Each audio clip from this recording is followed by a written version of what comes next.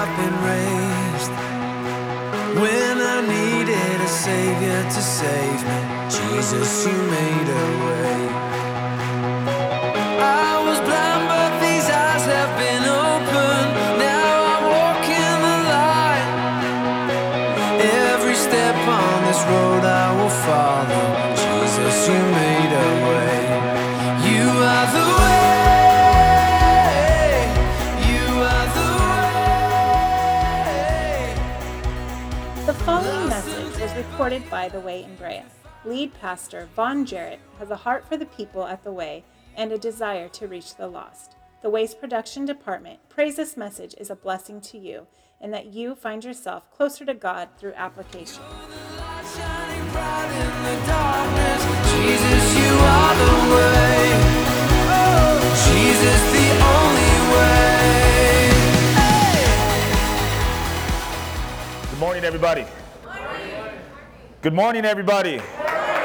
All right, better. You can see why we need a Wednesday night. We might have to add a Tuesday or a Thursday, man. There's so many good things going on. As I'm sitting here listening to the announcements and the testimonies and just thinking about it in 1 week, what's been going on in this church and with our families and our extended families, from the kids to the adults to the men, something coming up for the women. It's just, I would say it's not really something that we do. It's just a lifestyle of when the Lord gets a hold of you and you just want to spend time with the Lord and spend time with his people. It's just a good thing, just such a good thing. So I'm encouraged this morning at what God is already doing. I don't know about you. I know Gary got up here and kind of thanked the worship team. Man, I thought worship could have just kept going today. Amen. But you got to get in your car and put some worship music on if you want it to keep going. You can do that the rest of the week. Come back on Wednesday. So we're in the middle of our series, The Invasion. So we're at week 3. I've been so blessed by our October series.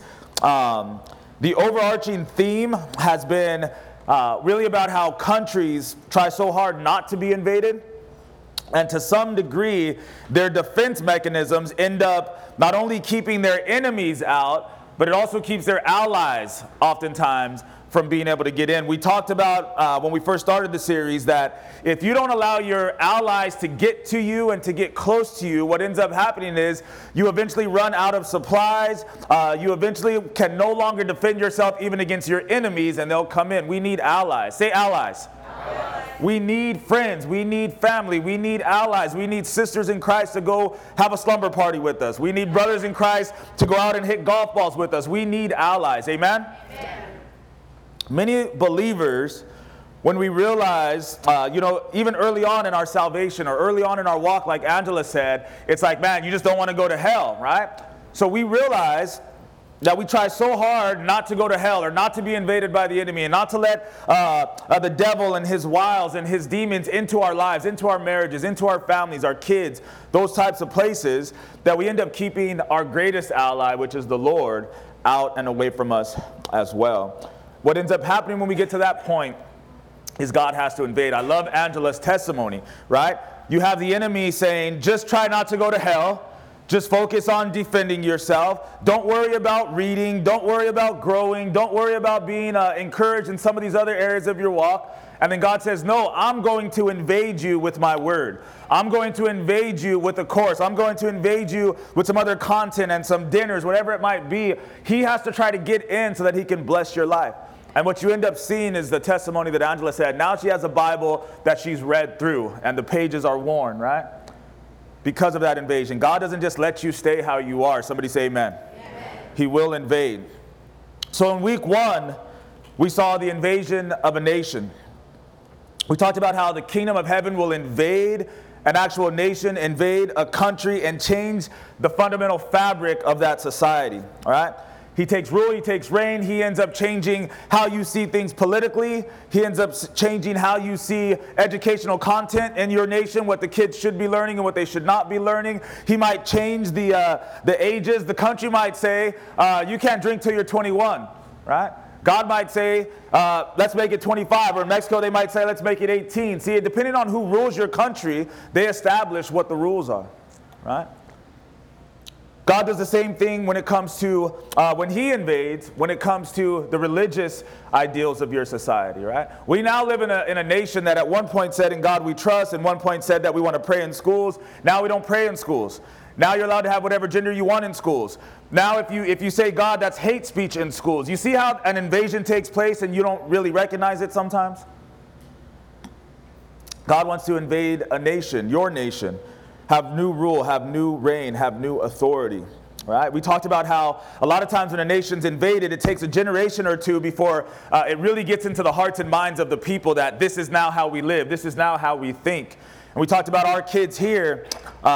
When your family, when your nation has been invaded by God, many of those kids, did you hear them during worship? Was I the only one that heard the kids at the top of their lungs screaming out, oh, the overwhelming, never-ending, reckless love of God? They sing it out when many of us are closed mouths. We won't raise our hands. They got their hands up and their eyes closed. You know why?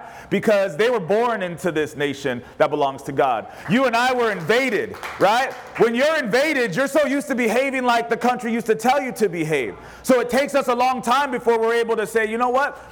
This is now my identity. This is now my nation. I'm going to lift my hands and scream out to the top of my lungs, right? But the kids, they don't have any of that past history.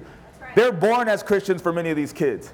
It still amazes me to watch my kids, and I'm thinking, man, I wasn't doing that when I was their age. I'm excited to watch some of our kids that have gone into junior high and gone into high school, right? Watching them serve God and come faithfully week after week. Why? Because the invasion that took place with their parents and our families here, you know, it's foreign to us, but it's not foreign to them. It's a wonderful thing. So week 1 was a good one. Week number 2, we talked about invasion of the home. Raymond preached an awesome message about how Jesus invades homes. He talked about how Jesus told Mary and Martha, I'm going to invade your home. I'm coming whether you like it or not, and I'm bringing 12 of the homies with me, and we're going to have dinner at your place. That's a home invasion. He talked about how Zacchaeus met Jesus, and Jesus said the same thing. I'm going to invade your house, and I'm going to have a meeting with some other men from the city, from the community in your house. A home invasion. I thought in listening we weren't here, but that's why we have the app message. I got to listen to the message. So I listened to what Raymond preached, and I was in the car saying amen and wishing that I was here with you guys. But one of the most powerful things I thought Raymond shared, he said that every time Jesus invaded a home, he brought healing. If Jesus is allowed to invade your home, not only the nation, well, we have a Christian worldview, but what good is your Christian worldview if it doesn't actually, if it's not visible in your actual home, right? If you allow Jesus into your home and to change some things around, and you prepare for the Lord to come in, and you allow him to minister to you and your kids and your family and loved ones when they come over, powerful healing will take place. He raised kids from the dead. He raised people who couldn't walk, healed people who couldn't see. People were ripping the roof off of houses to get into where he was. So home invasion last week I thought was super powerful. And this week as we continue the series, I want to pray. And then I'm going to have a video show for you guys to start this morning. So just bow your heads with me. Lord, we thank you for your word. We thank you that you allow us to know you. We thank you that you send your spirit to dwell within us. We thank you that we can worship you, Lord God. And as we minimize ourselves, Lord God, as we humble ourselves and lift you up and cry out to you for how glorious and wonderful you are, somehow it's encouraging to us and brings us joy, Lord. You are miraculous. You are wonderful and amazing, God. We thank you, Lord, that you're willing to invade. For many of us, Lord, when we've tried so hard to keep the enemy at bay and we find ourselves actually excluding you from our lives as well, Lord, we thank you that you don't give up on us. We thank you that you don't just stay outside the walls and stay outside the home, that you invade. You find a way in, not to hurt us, Lord, but to protect us and to provide for us. You are our ally. You bring resources, Lord God, that we cannot live without. We ask this morning, Lord, that you would do exactly that. Invade our hearts, invade our minds, Lord. Come in and have your way. We need you now more than ever. We love you and we thank you in Jesus' name. Amen. So the Holy Spirit comes uninvited and invades people's personal space and their privacy. And he says, the way you're living is wrong. It's sinful. You should feel convicted about it. That's what that scripture said right now in John. He says, Jesus tells the disciples, listen, I'm leaving. You should be excited about it because when I leave, I'm going to send my spirit and my spirit is going to convict people. They're going to tell them what's right. They're going to tell them what's wrong. They're going to have an idea. The spirit is going to convict them. How does he do that? He invades their privacy. He invades their personal space. They're not saved. They don't know him, so it is an invasion. Somebody say amen. I believe that before we know the Lord from past experience and looking at the lives of others that I know, before we know the Lord, he invades our thoughts, he invades our actions, and he invades our pride. John chapter 1, verse 43. It says, the following day, this is at the beginning of Jesus' ministry. He's about 30 years old, and he's calling disciples unto himself, which means he's calling people that don't know him, right? It's not like they've been walking with him for years. Nobody's been walking with him yet, right? So we don't know him yet. It says, the following day, Jesus wanted to go to Galilee, and he found Philip and said to him, follow me. Philip was from Bethsaida, the city of Andrew and Peter, and Philip found Nathanael and said to him, we have found him of whom Moses in the law and also the prophets wrote. It's Jesus of Nazareth, the son of Joseph. Nathanael said to him, can anything good come out of Nazareth? Philip said to him, come and see. Jesus saw Nathanael coming toward him and said of him, behold, an Israelite indeed in whom there is no deceit. Nathanael said to Jesus, how do you know me? And Jesus answered and said to him, before Philip called you, when you were under the fig tree, I saw you. Nathanael answered and said to him, Rabbi, you're the Son of God, you're the King of Israel. Jesus answered and said to him, because I said to you, I saw you under the fig tree, do you believe? You will see greater things than these. And he said to him, most assuredly I say to you, hereafter, Nathanael, you shall see heaven open, the angels of God ascending and descending upon the Son of Man. Nathanael had his private thoughts invaded. In verse 48, it talks about, he said, I saw you sitting under the fig tree. Nathanael comes back and he's thinking to himself, man, I was by myself. I was alone. I was in thought. And you're just going to come in like you know me and invade my thoughts? You knew where I was. You knew where I was sitting. I was all alone and you weren't there. You invaded my thoughts. That's my personal thoughts. That's my personal space.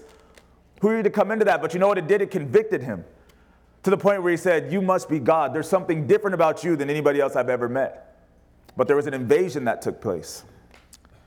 When no one's around you and you're just thinking about life, it could be good thoughts, it could be bad thoughts. Please believe me that the Lord will invade your privacy. And he will begin to speak to you about your private thoughts and attempt to call you unto himself. Many of us can look back to when we were unsaved, and it was oftentimes the times when we were just sitting and thinking, contemplating life, contemplating our decisions, thinking about where we are in life, thinking about where we were in our relationships when we started to hear God kind of invade. Somebody say amen. I think that the thought life is so important, both before you're saved and after you're saved. You know, we didn't set it up this way, but to hear some of the testimonies and to be getting some of the emails lately for people who are going on and doing the courses and finishing one section so that they're ready for the next section, to see what people are saying and see how people are thinking and see how people are growing, it's just a reminder and confirmation to me that God cares about our thought life. Many of us think that he only cares about our actions, right? He cares about your thought life and he'll invade it. It's powerful. When we begin to think, you know what we realize? We're awakened to the reality that not only do we serve a God who loves us, but we serve the God who created consciousness, right? Like, he created your mind.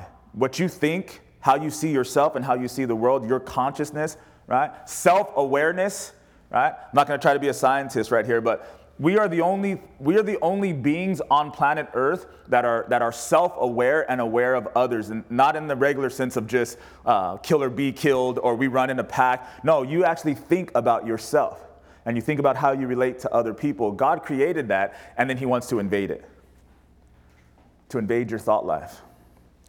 You think you're like Nathanael sitting under a tree all alone. No, you're not alone. An invasion is on the way. In John chapter 4, verse 13, Jesus meets this woman, and she has left her home to go to draw water from a well. Jesus meets her at the well. Verse 13, it says, Jesus answered and said to her, hey, whoever drinks from this water, they're going to be thirsty again. But whoever drinks of the water that I shall give him will never thirst. But the water that I shall give him will become in him a fountain of water springing up into everlasting life. The woman said to him, sir, give me this water that I may not thirst nor come here to draw anymore. Jesus said to her, go call your husband and come here. The woman answered and said, I have no husband. And Jesus said to her, you have said well. that you have no husband. For you have had 5 husbands, and the one whom you now have is not your husband. In that you spoke truly. Jesus decided he wanted to invade her private actions. Look at that. They meet, they talk, he's comfortable with her. Hey, are you thirsty? I'm thirsty too. Can I get some water? I'll give you some. Sounds great. Hey, by the way, if you want to keep drinking that water, you'll be back here every day, maybe twice a day. But I have something that I can give you and you'll never thirst again.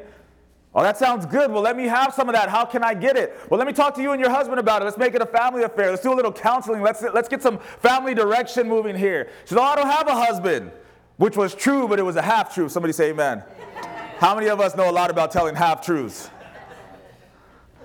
She tells him the half-truth, and then you would think that this man that she never met before, who doesn't really know her and doesn't have a relationship where he should feel comfortable talking to her about her personal business, you know what he says? I'm going to invade your privacy right now. That's right. I don't care that it's your personal business. I don't care that you want me to stay 24 inches, 2 feet from you. I'm going to invade that and get all up in your actual actions. I know you don't have a husband. You've had 5, and you're shacked up with somebody that you're not married to, sleeping with them right now. Conviction. Remember when I said when you're unsaved, the way that he invades is through conviction. He doesn't care about hurting your feelings. He didn't care about hurting my feelings. There's an invasion that's taken place. He says, these are your actual actions, and I want you to feel convicted about it. Remember what the Holy Spirit says? How you're living is wrong. You got to stop. Jesus can save you. Jesus can help you.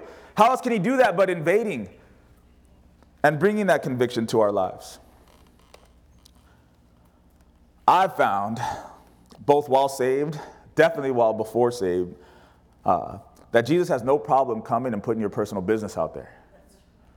He just really doesn't care. Like, you know how we sometimes feel bad, like, hey, I'm going to put you out there like that? He's not like that. What he says is either put yourself out there with me, or please believe me, it's going to be put out there for the world to see. Either we can deal with it one-on-one, or there's going to come a time where the only way to get your attention is for me to put it out there. I have a feeling he would have liked to tell her, isn't it interesting that you came to the well today and it's just you and I?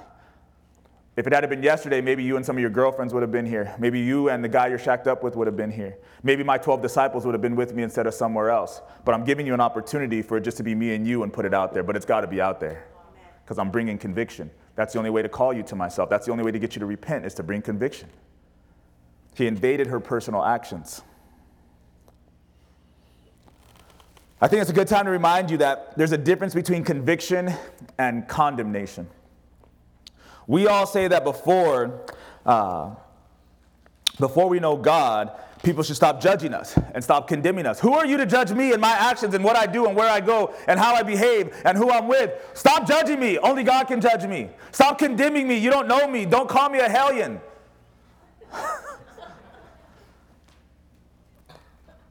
Conviction, however, comes from the Spirit of God, like I've been talking to you about this morning. Condemnation is the reward for our actions and our behavior. Nobody can condemn you. You condemn yourself. Nobody can condemn me. I condemn myself by my actions or by my thoughts and by my behavior. Our own hearts and our own minds, the very places that God is trying to invade, is what condemns us. Listen to this story. John chapter 3, verse 16. How many of you guys know John 3:16? Right? Praise God. He so loved the world. He sent his only son. Right? Kathy got up here this morning and testified. Man, he's the greatest giver. Is that what you said, Kathy? He gave his own son. He paid our debt. We should be debt-free. Amen. Praise the Lord. But we don't like verse 17, 18, 19, and 20. We love 16. John 3:16, God so loved the world that he gave his only begotten son, that whoever believes in him should not perish but have everlasting life. For God did not send his son into the world to condemn the world, but that the world through him might be saved. He who believes in him is not condemned, but he who does not believe is condemned already, because he has not believed in the name of the only begotten Son of God. And this is the condemnation, that the light has come into the world, but men love darkness rather than light, because their deeds were evil. Everyone practicing evil hates the light and does not come to the light, lest his deeds should be exposed. Look at it. He's saying, look, I'm not condemning you. You're already condemned. What you've done means that you deserve hell and damnation. But you hide it in the darkness so nobody knows. But I know. I see the darkness. I see your thoughts, and I know your actions, whether I'm there or not, in your mind. If you put the whole context of the scripture together, it's so powerful. He says, listen, you're already condemned. I came to convict you so that you would expose what you're condemned for so that I can forgive you. If you want to keep hiding it and you love the darkness and you don't want to be in the light and you don't want to be exposed, then please believe me, you're going to deal with the condemnation and the consequences. If you just talk to me at the well and put it out there, I'll tell you how to get the water and how to be washed clean and how to be forgiven. But you got to come out to the well. You got to be willing to drink the water. You got to stop telling me half-truths. You got to let me invade your actions. Yes, amen. Many of us, before we got saved, we thought we had private actions. There's no such thing. There's no such thing as private actions. God sees all, God knows all, and He's aware of all, and He's constantly trying to invade because He loves us. We live in the day and age of cell phones, so people who thought they were getting away with stuff or used to get away with things that they would do in private. I'm not going to give you the whole laundry list of things, but how many people have got caught on tape now? Remember like 40 years ago there was no caught on tape? Now people are more aware of what they do because anybody can pull out a cell phone and actually videotape them. God's been trying to tell us since Adam, listen, I got you on tape. There's no reason for you to think that I didn't see you. He came in to talk to Adam and Eve. He says, Adam, where are you? And they're hiding behind a tree. And God's like, I put the tree there. Like, you're in my garden. I made you. Why are you hiding from me? It's so idiotic. But how many of us have spent so many years hiding from God as if He doesn't see us and we have private actions? And how many of us now, even in the faith, as if He doesn't see us and we have private actions? So Nathanael, the invasion of the private thoughts. The woman at the well, he shows us the invasion of the private actions. And the last one, like I said earlier, look at invasion of pride. Luke chapter 18, verse 18. A certain ruler asked Jesus, saying, Good teacher, what shall I do to inherit eternal life? Jesus said to him, Why do you call me good? No one is good but one, and that is God. Stop there real quick at verse 19. What did Nathanael say? He said, they went to him and said, we found him. We found the Messiah. He's Jesus of Nazareth, the son of Joseph. And Nathanael said, can anything good come out of Nazareth? Right here, this rich young ruler comes to Jesus and says, good teacher. And Jesus says, hold on. Why do you call me good? Only God is good. Are you saying that you know that I'm God and you know that I'm good? One of my favorite lines in a song, it says, it's using this verse and it says, can anything good come out of Nazareth? And then the artist says, the only thing good came out of Nazareth. I'll move on. Jesus says to this man, why do you call me good? No one's good but one, and that's God. You know the commandments. Do not commit adultery, do not murder, do not steal, do not bear false witness, honor your father and your mother. And he said to Jesus, all these things I've kept from my youth. So when Jesus heard these things, he said to him, you still lack one thing. Say one thing. One thing. Sell all that you have and distribute to the poor, and you will have treasure in heaven, and come follow me. Not done yet. Stop there real quickly at verse 22. Today, we're going to be going out, Sidewalk Sanctuary, feeding friends to distribute to the poor. When you tithe into this church, when you offer into this church, you're investing into the feeding of the hungry, the clothing of those who are naked and destitute and hurting, and giving the bread of life, because man cannot live on bread alone. We also need the word of God and we need prayer. When we're done here today, we're going to get into our cars. We're going to drive down to a homeless community off of the 57 freeway. We're going to pull out barbecue pits and actually cook for them and engage them and remind them, you guys are human beings. You guys are children of God, or can become adopted, grafted in children of God. We're not here to just drive by and throw some sandwiches at you. We actually want to talk to you, hand you some food, sit here, pray with you, right? Jesus tells this man who wants to inherit eternal life, he says, it's not just about the thought game, and it's not just about your heart game. He says, sell everything, give it to the poor, and walk with me on a daily basis. How many of us want true salvation, true followers of Christ? Or how many of us just want to be a little bit better? Tell me what to do, Jesus, how to perform, and then I'll feel good about who I am as a man or as a woman. Jesus says, no. Sell it all, give it to the poor, and then you just walk with me, follow me. Verse 23, when the man heard this, he became very sorrowful, for he was very rich. When Jesus saw that he became sorrowful, he said, how hard it is for those who have riches to enter the kingdom of God. It's easier for a camel to go through the eye of a needle than for a rich man to enter the kingdom of God. And those who heard it said, who then can be saved? But Jesus said, the things which are impossible with men are possible with God. It's not easy. It's not evil to have wealth. What he's saying is it's very hard if you're not capable of putting your wealth below your God. If your wealth is going to stay above your God, well, then you're not going to be able to enter into the kingdom of heaven because God has to be first. When we go through financial peace, it's not to tell you how to become rich. It's to tell you that you're already rich. Be a wise steward of the things that God has given you. Keep God first. So here's the issue that the rich young ruler had, and the Lord invaded. Jesus invaded his private pride. All right? This was his pride. This was his area of pride.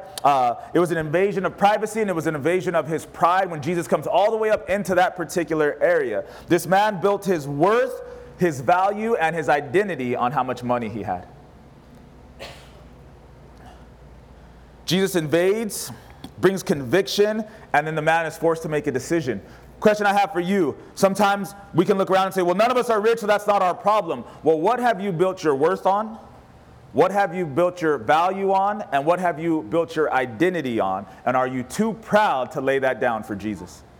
Because that's the problem, right? He says, you built your worth, your value, your identity is on being a rich man. So if I tell you I no longer want you to be rich and I want you to have me as your riches, he says, I'm too proud to do that. It took me a long time to get this wealth. It took me a long time to get these riches. People see me as a rich young man. That's my identity. How can I lay that down for you? That's pride. And Jesus brings conviction into that area of pride. I remember before knowing the Lord that there were so many areas of my life where I just said, well, that's just who I am. And that's who I've become. And it's taken me a long time to become this person. And I know that it's not the best person, but it's me.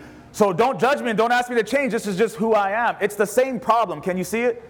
It's the same issue of pride. You saying who you are and how you think and how you want to behave. And Jesus wants to invade that and say, I want to deal with your pride. We have to make a decision. Are we willing to lay it down? Or like the rich young ruler, do we turn and walk away from the Lord?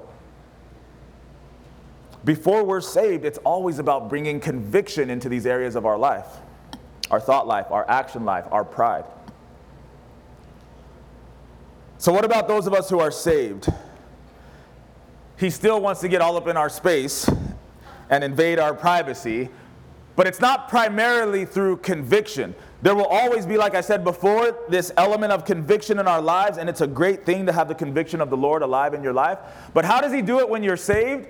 He does it through invading with intimacy. An invasion through intimacy. John chapter 20, verse 19. It says, then at the same day, at evening, being the first day of the week, this is just after the crucifixion, the doors were shut where the disciples were assembled for fear of the Jews. Stop there real quick. Focus here.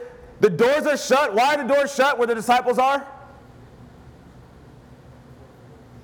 Say it like you mean it. For fear of the Jews, which means the enemy is outside, so they've closed the door to protect themselves from the enemy, which is the whole theme of invasion, right? They don't want to be invaded by the enemy, but at the same time you think, well, God can't get in either, so God has to invade. The doors were shut where the disciples were assembled for fear of the Jews. Jesus came and stood in the midst and said to them, peace be with you. When he had said this, he showed them his hands and his side, and the disciples were glad when they saw the Lord. Jesus said to them again, peace to you. As the Father has sent me, I also send you. And when he had said this, he breathed on them and said to them, receive the Holy Spirit. What a wonderful invasion. They're afraid. They're trying to keep the enemy out. But at the same time, they're preventing themselves, or we would think that they're preventing themselves from the ally, the Lord, being able to get in. And what does God say? He says, listen, I will invade, I will come in with intimacy. When the door is locked and you think even I'm outside, you can't keep me out because I'm going to invade your personal space because I want to be intimate with you. I want to be right where you are. I want to be within that 24 feet. And then he says, 24 inches, 2 feet, he says, that's not even close enough for me. He breathes on them and says, receive the Holy Spirit. I'm coming all the way in. Look at the degrees of intimacy. And then you tell me this morning, what degree of intimacy do you have with the Lord? Is he outside the locked door and you're just trying to stay saved and stay safe? Has he come inside and said, listen, peace to you. Don't be afraid of who's outside. I came to give you peace. I didn't die so that you could be in fear as a Christian. I died so that you could have the peace that surpasses all understanding as a Christian. Let me in. Or has he breathed upon you and it's so intimate that his spirit dwells within you? See, before you're saved, the scripture says that the Lord comes and he knocks on the door of your heart. And it says, if you would let me in, my Father and I will come and we will dine with you. Right? So that's conviction. Why is it convicting? Because we know he's knocking. I won't put this on you, but I remember what it was like for me when the Lord would knock on the door of my heart. Vaughn, you got to stop getting high. No, I can't really answer that door right now. I knew it was him, but I can't really do that. You got to stop using your body and using women in a way that is ridiculous and perverted. No, I can't really answer that door right now. You got to stop lying and cheating and stealing from people. No, I can't really answer that door right now. That's convicting. The more knocking you hear, that's convicting. Here with the believer, he just comes on in like it's his house. He don't have to knock. You see the difference of conviction and intimacy? He's knocking on the hearts of some people and they refuse to open the door. Once you've opened the door and he's come into your life, it says that even if the door is locked, you're in the house with your family and next thing you know, Jesus is just there. Hey, peace, how's everybody doing? Like he owns the place. How much better is it for Jesus to be able to walk in like he owns the place? Luke chapter 24, verse 13. Now behold, two of them were traveling the same day to a village called Emmaus, which was 7 miles from Jerusalem. This is also right after the crucifixion. And they talked together of all these things which had happened. So it was while they conversed and reasoned. They were using their minds. Somebody say amen. You got to actually talk to people about God and think about the things of God. Listen, it says, while they conversed, talked, and reasoned, thought, Jesus himself drew near and went with them, invaded their personal space. Their eyes were restrained, so they didn't know him. And he said to them, what kind of conversation is this that you have with one another as you walk and are sad? One whose name was Cleopas answered and said to him, are you the only stranger in Jerusalem? And have you not known the things which happened there in these days? He's talking trash to Jesus. Jesus is like, hey man, why are you guys sad? You're crying and talking about stuff. What are you guys talking about? And they're like, man, who are you? The whole town is talking about what happened to Jesus. Are you the only one that's not paying attention? But they're talking to Jesus. Verse 19, he said to them, well, what things? Oh, I love Jesus. Like he knows the answer, but he's going to make you think anyway. Just picture this. This is one of my favorite stories in the whole Bible. Two guys are walking. Come on, Isaiah, RJ. Just stay right there in front of David. And you guys are going to walk and talk about God. Go ahead, walk that way. And then Black Jesus rolls up on them. Man, what are you guys talking about? And they say, oh, are you the only one that doesn't know what's going on? Jesus was killed. He was crucified. We thought he was going to be our Savior. And he says, well, what Jesus? Who's Jesus? He wants them. Go ahead, sit down. You guys are great actors. Jesus is like, he's so amazing. We think that he's going to show up and just hit you with the book like you're walking here. Take this, read it. You'll know everything you know. No, he just grabbed you on the shoulder and treats you like a child. Well, what Jesus? Are you talking about the Jesus of like the Christian church? Are you talking about the Mormon Jesus? Are you talking about the Muslim Jesus who's just a prophet? Like, you guys tell me, who are we really talking about or who are you really crying about right now? Oh, he's a good God. Oh, he's a good God. So they said to him, The things concerning Jesus of Nazareth, he was a prophet, mighty in deed and word before God and all the people. How the chief priests and our rulers delivered him to be condemned to death, and they crucified him.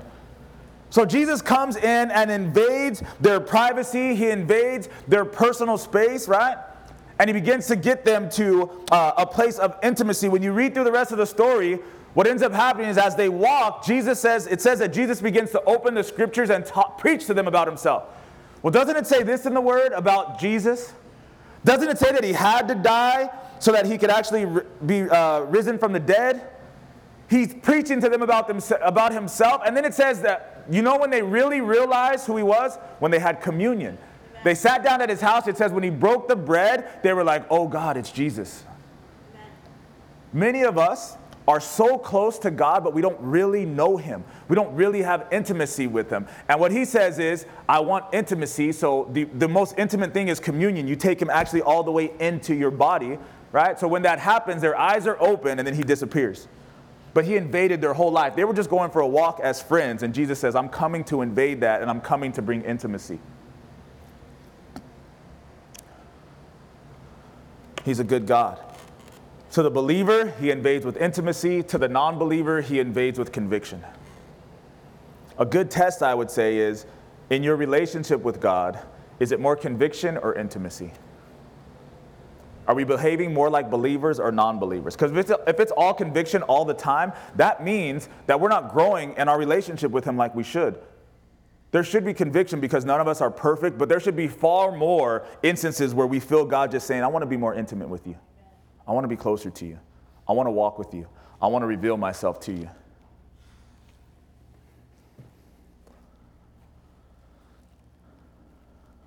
I want to come into the house with the doors locked and be intimate with you.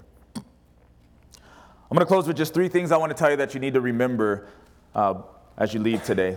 The first is that conviction is a gift from God. This is how you know that there's still hope. If there is no conviction, there is no hope for you. That means that God is done trying to make you feel bad about who you are, and he's decided to let you be who you want to be. That's a sad reality, but that's what the Bible says. You can get to a certain point where he stops knocking, or your ears have grown so deaf that you can't hear the knock is probably a better way to say that. Where he's like, look, I've told you 100 times. I've called you 100 times. I showed you 100 times. I stayed outside on your porch and waited for you to leave, and you stepped right over me and jumped in your car and took off. I've been doing that for years with you. And if this is who you want to be, I love you enough to let you be that person. Conviction is a gift from God. Don't run from it. Don't hide from it. Thank him for it. Every time you feel bad about anything, thank God I still have a heart. Yes. Be careful. If we don't let the Lord invade that heart and invade your privacy, eventually you will be void of conviction and lost forever. Romans 1:28 is a scripture that you can go to, that area of Romans, but Romans 1:28 says, even as they did not like to retain God in their knowledge, God gave them over to a debased mind to do those things which are not fitting. God says, look, if that's how you want to think and that's how you want to live and that's how you want to treat yourself and treat other people, go ahead. See, we see this happen in families a lot of times where it's like they just can't do anything else. There's nothing else you can do for your kid. And they just say, you got to just go. It's a sad day. It's a sad day when they just have to let you be who you want to be. See, with a parent, they have this hope that, man, maybe one day they'll come back. Maybe one day they'll act right. If they don't know the Lord, I don't know where the hope is, though. And if as a parent you haven't showed them the Lord, it's one thing for you to show a child the Lord and then them to deny that and go where they want to go. Because at least you know that there's a beacon of hope that they can always turn back to. But imagine when you've never showed them who the Lord is and you haven't followed the Lord yourself, and then they have to go out into the world and you know that they have no beacon, no homing beacon, no direction to go. Good Lord, how sad, how demoralizing. If we don't want to retain God in our knowledge, he'll give us over to a debased mind. If you still have conviction, thank God for it and turn. Thank God. Be like the woman at the well and say, you know what? You're exactly right. I have had 5, and the one I'm with now ain't the right one. Help me. Help me. Help me. Number 2, Jesus is not interested in a casual relationship or relationship with limitations. Many of us would like to get saved, but then just kind of have this cool kind of like, oh, we really have a name. We're not really like together. We're not really like boyfriend, girlfriend. Like we're just kind of cool. Jesus doesn't do cool. That's not really how he does it. And he also doesn't do limitations. You know, when you've been through a lot of bad relationships, it's so funny when you get into a new relationship because right off the bat, you lay out all the limitations, right? You just met the person, the guy or the girl, you're like, okay, well, here's what I don't do. Here's what you can't do. Here's where you can't say. Here's where we won't go. Like, you lay out all these limitations. He's like, no, I don't really do that either. It's all or nothing with me. If you're his, there's no such thing as privacy. So there's no invasion of your privacy because you don't get privacy. Somebody say amen. Amen. He's going to be all up in your business all the time. Listen to these statements, whether you've said them before or somebody said them to you or you've thought them before. Things that Jesus might say. What do you mean, why did I show up at your job? What do you, like I can't just show up here when I want to? Is that an invasion of your privacy? What do you mean, why did I check your phone and log in to see every call and text that you made for the last 90 days? What do you mean, why did I do, can I not do that? Is that an invasion of your privacy? What do you mean, why did I check every withdrawal and every transaction? Is that an invasion of your privacy? Can I not look at everything you bought and everywhere you went? What do you mean, why did I bring the kids to eat next door to the restaurant you're having girls' night out at?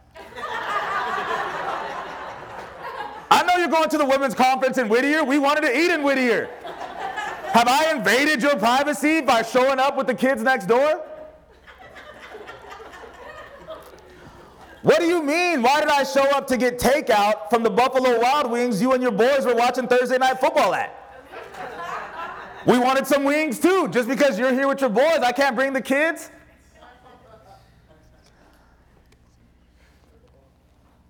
See, we've turned our personal hatred of an invasion of privacy into a trust issue that we can flip back on the other people, but we can't play that game with God, right? Like, we don't like our privacy to be invaded, so what we do is we flip it on the other person and say, you have trust issues. You showed up here because you don't trust me. You checked the phone because you don't trust me. You checked the banking because you don't trust me, right? So it's actually your problem. When in reality, you just don't like somebody all up in your business and invading your privacy or your personal space, but you cannot do that with God. You know why? Because he doesn't have trust issues, and he knows the truth about everything. You can't lie to him and make it his fault somehow. He's perfect. Amen. He knows your thoughts. He knows your actions. He knows your pride, and he's perfect. And yet he still invades every single one of those areas that I just talked about. So it's not his fault. It's our issue with privacy. In our relationships, I believe that showing up is what we should do because that's the model that Jesus gives us. If Jesus does that, and it's the right thing, and it produces good fruit, then why am I trying to convince myself and my wife that we should do something different because that's how everybody else in the world feels and get the same fruit that every other relationship and everybody else in the world gets? That's stupid if you ask me. Let's not show up for each other. Let's give each other boundaries. Let's give each other places of privacy where we're not allowed to go into. And then let's hope that what that always produces for everybody else we know will not be what it produces for us. And let's not do what God does, which is say there is no privacy. There is no invasion of space. Everything that's yours is mine. Everything that's mine is yours. And we're going to be fruitful together and have intimacy. You guys do what you want to do. But as for me and my house, we're going to do what the Lord does. The world calls it clingy. Jesus says it's united. The world says you're hovering. Jesus says you're a good steward. The world says you are untrustworthy because you're treating the other person like they're untrustworthy. The word says that you are wise concerning the enemy that's out to get you. Privacy and personal space. What are we talking about? I'm in a place where I love when my wife and children show up and invade my privacy. I don't want to be anywhere, I don't want to be doing anything, and I don't want to be saying anything that they can't show up and be witness to. So it's a good thing when they show up. If they show up to the Buffalo Wild Wings that I'm supposed to be at with a couple of my boys, and there's a couple of girls there, well, thank God they showed up. Better act right.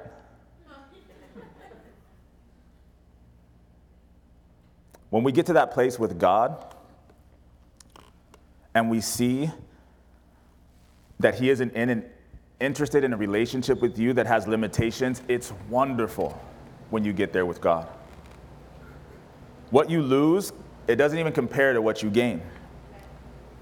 When you show up to a party, we've been at family parties, family gatherings lately. Like, when you show up to a party and you're like Mary and I, we're like, we always bring Jesus with us. People, like, when we show up, they're like, oh man, they brought Jesus again. He always comes with them. Like, they never leave him alone. They never leave him at home and we just want to hang out with Vaughn and Mary. No, we roll with Jesus. He always comes with us. So what do we lose? We lose a little bit where people are like, well, we can't say this or we can't say that. But what do we gain? We get to sit there with Jesus like, man, we are so happy. Like, look at these crazy people. They're sad and they're angry and they're frustrated. Jesus, like, can we help? Can you help? But thank God we're going home together. We had a great time. We got to see how close we are together. And now we can pray for people that aren't maybe necessarily that close and have those limitations and that privacy issue. I'm always happy to go home with Mary and Jesus. Always. Last one, and I'm going to let you go. I'm just going to read through this scripture. The last one is to have your privacy invaded by God is an amazing gift. Lastly, I want to know when you leave today, to have your privacy invaded by God is an amazing gift. I'm going to read through the scripture. Isaiah, you can come, and we're just going to pray. Psalms chapter 139 is probably what I think one of the best scriptures that really encompasses what we're talking about, where a believer has come to the realization that Jesus doesn't want any limitations and He is an invader of your personal space, an invader of your privacy, and the gift that is to a believer. And it's David in the book of Psalms chapter 139. David says this, O Lord, you have searched me and known me. You know my sitting down and my rising up. You understand my thought afar off. He's invading the mind, right?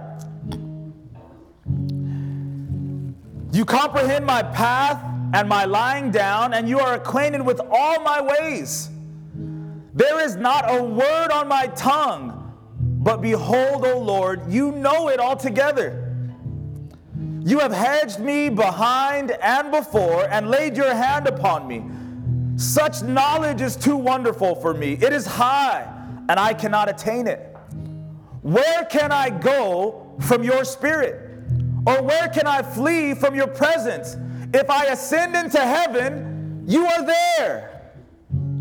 If I make my bed in hell, behold, you are there.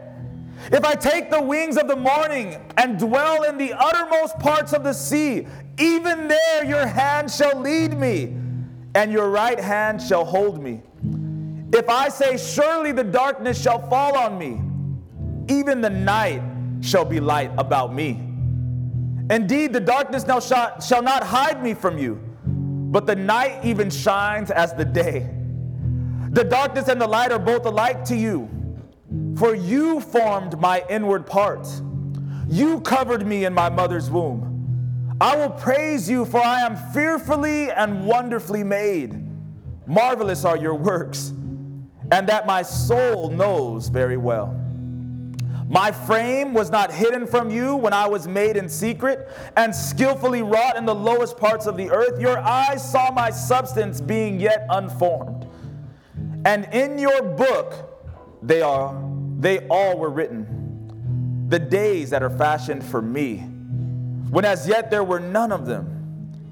How precious also are your thoughts to me, O God. How great is the sum of them. If I should count them, they would be more in number than the sand. And when I awake, I am still with you. Bow your heads.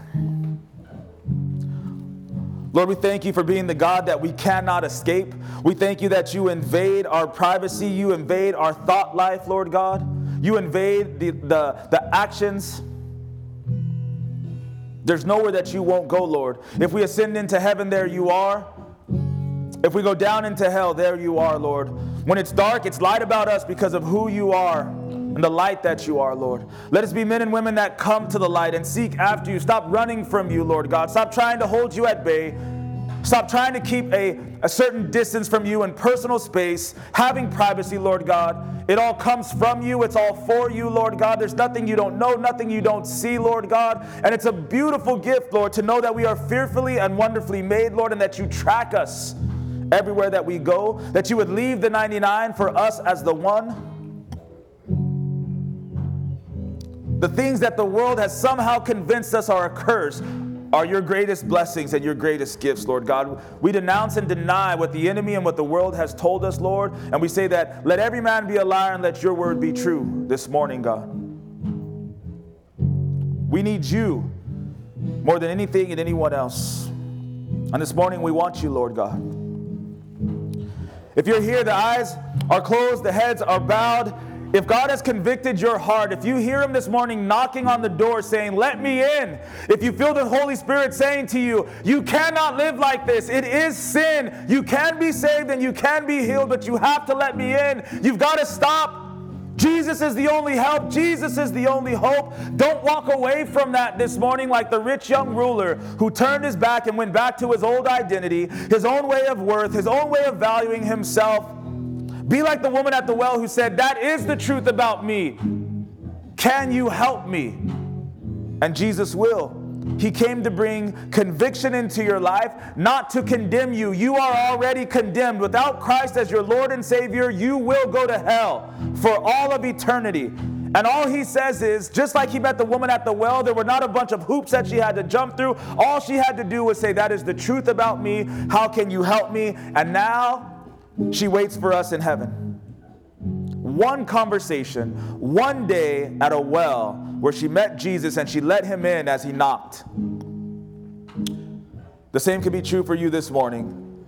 If there's conviction in your heart because you know you're not saved, you know you're not forgiven, you know that you don't know Jesus as your personal Lord and Savior, not the God of the Christian faith, but as your Savior who you have said, that is the truth about me, help me.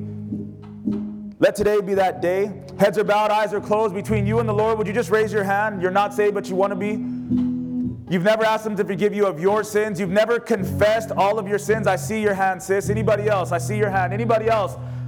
This is the truth about me. I'm just like the woman at the well. It's just a different story. Amen. I see your hand. Anybody else? Thank you, God. Let him invade. Let him invade. Let him invade.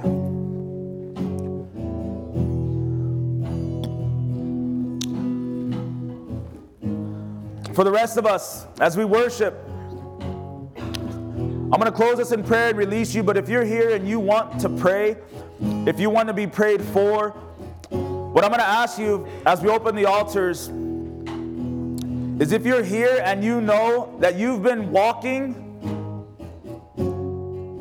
in a way that says you want privacy and you want personal space and you want a walk with God where there's limitations on where he can and cannot go, what he can and cannot do. But this morning you would say, maybe you see a glimpse of what life could be like when Jesus just invades. You've locked the door, but he just comes in anyway. You're walking and talking, and he just comes right into your personal space and begins to walk and talk with you.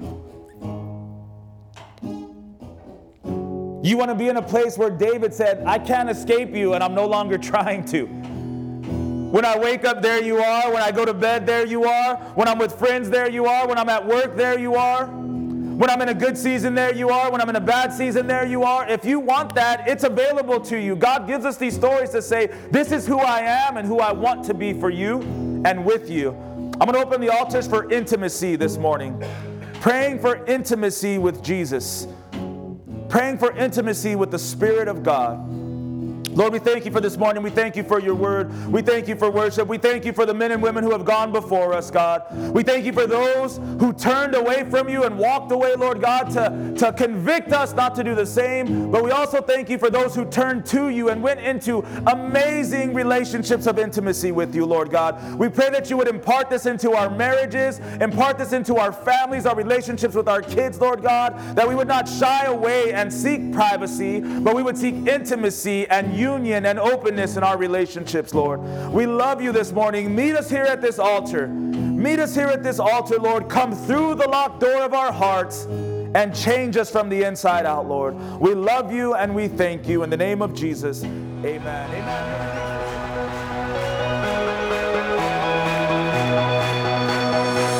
I was nowhere, you came to my rescue. From the grave I've been raised. When I needed a savior to save me, Jesus, you made a way. I was blind, but these eyes have been opened. Now I walk in the light. Every step on this road I will follow. Jesus, you made a way. You are the way. You are the way. Thank you for listening. The Way would love you to visit our church at 451 West Lambert Road, Suite 204 in the city of Brea.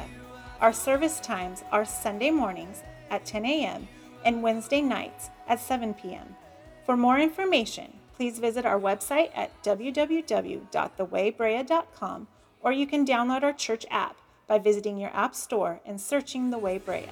Be blessed.